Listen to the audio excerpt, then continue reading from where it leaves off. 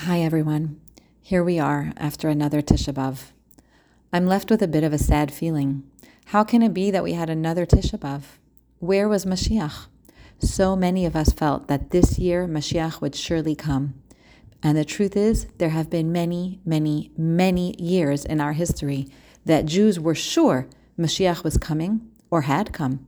And sadly, they and we were wrong. So where does that leave us? I want to share with you a story that Rabbi Schwab of Denver shared with his students, possibly in the name of his father, but I don't remember it clearly. So if anyone listening knows the source of this story, please let me know. He asked us a simple question. How can it be that so many great generations didn't deserve to bring Mashiach? And Yeridas Hadoros continues on, and we think that we can bring Mashiach? What possible merit does Klal Yisrael have that they didn't have during the great generations of the past? The answer lies in a mashal of a small village in Europe after World War I ended.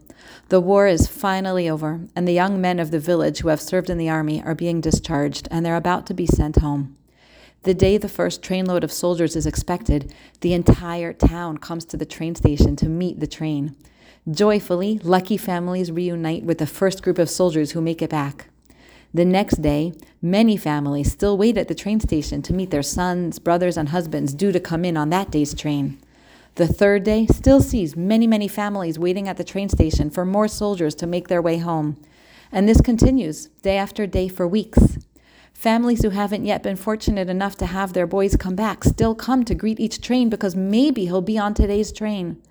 But after a month or so, most families accept that if their son hasn't made it home by now, he probably won't make it home today either. And they slowly stop waiting at the train station to greet each and every train that arrives. But one family does not stop. Day after day, week after week, month after month, and year after year, they go to the train station to await their returning soldier. And what about us? We wait for Mashiach day after day, week after week, century after century. We've been disappointed so many times, and yet, achakalo b'chol yom sheyavo, we still wait for him each day. And that, said Rabbi Schwab, is the schus that we have to bring Mashiach. Despite being disappointed that we had another Tisha B'Av yesterday and the year before that, we are still waiting for the Geula. We haven't given up hope.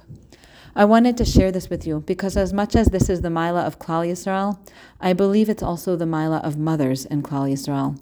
I know that I'm not always a great mother. There are lots of things I get wrong, and that's true for all of us. But you know something? We haven't given up. Day after day, we get up in the morning, recommitted to be there for our children. Okay, so maybe yesterday didn't go as we hoped. No matter, we'll try again tomorrow.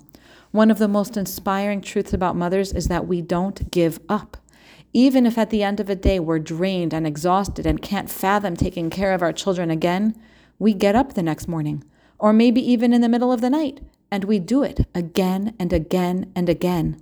Just like the family who never gave up waiting for their soldier, and just like Klal Yisrael who never gives up on Geula.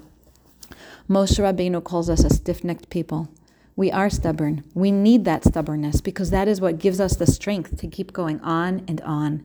May Hashem finally bring an end to our waiting speedily.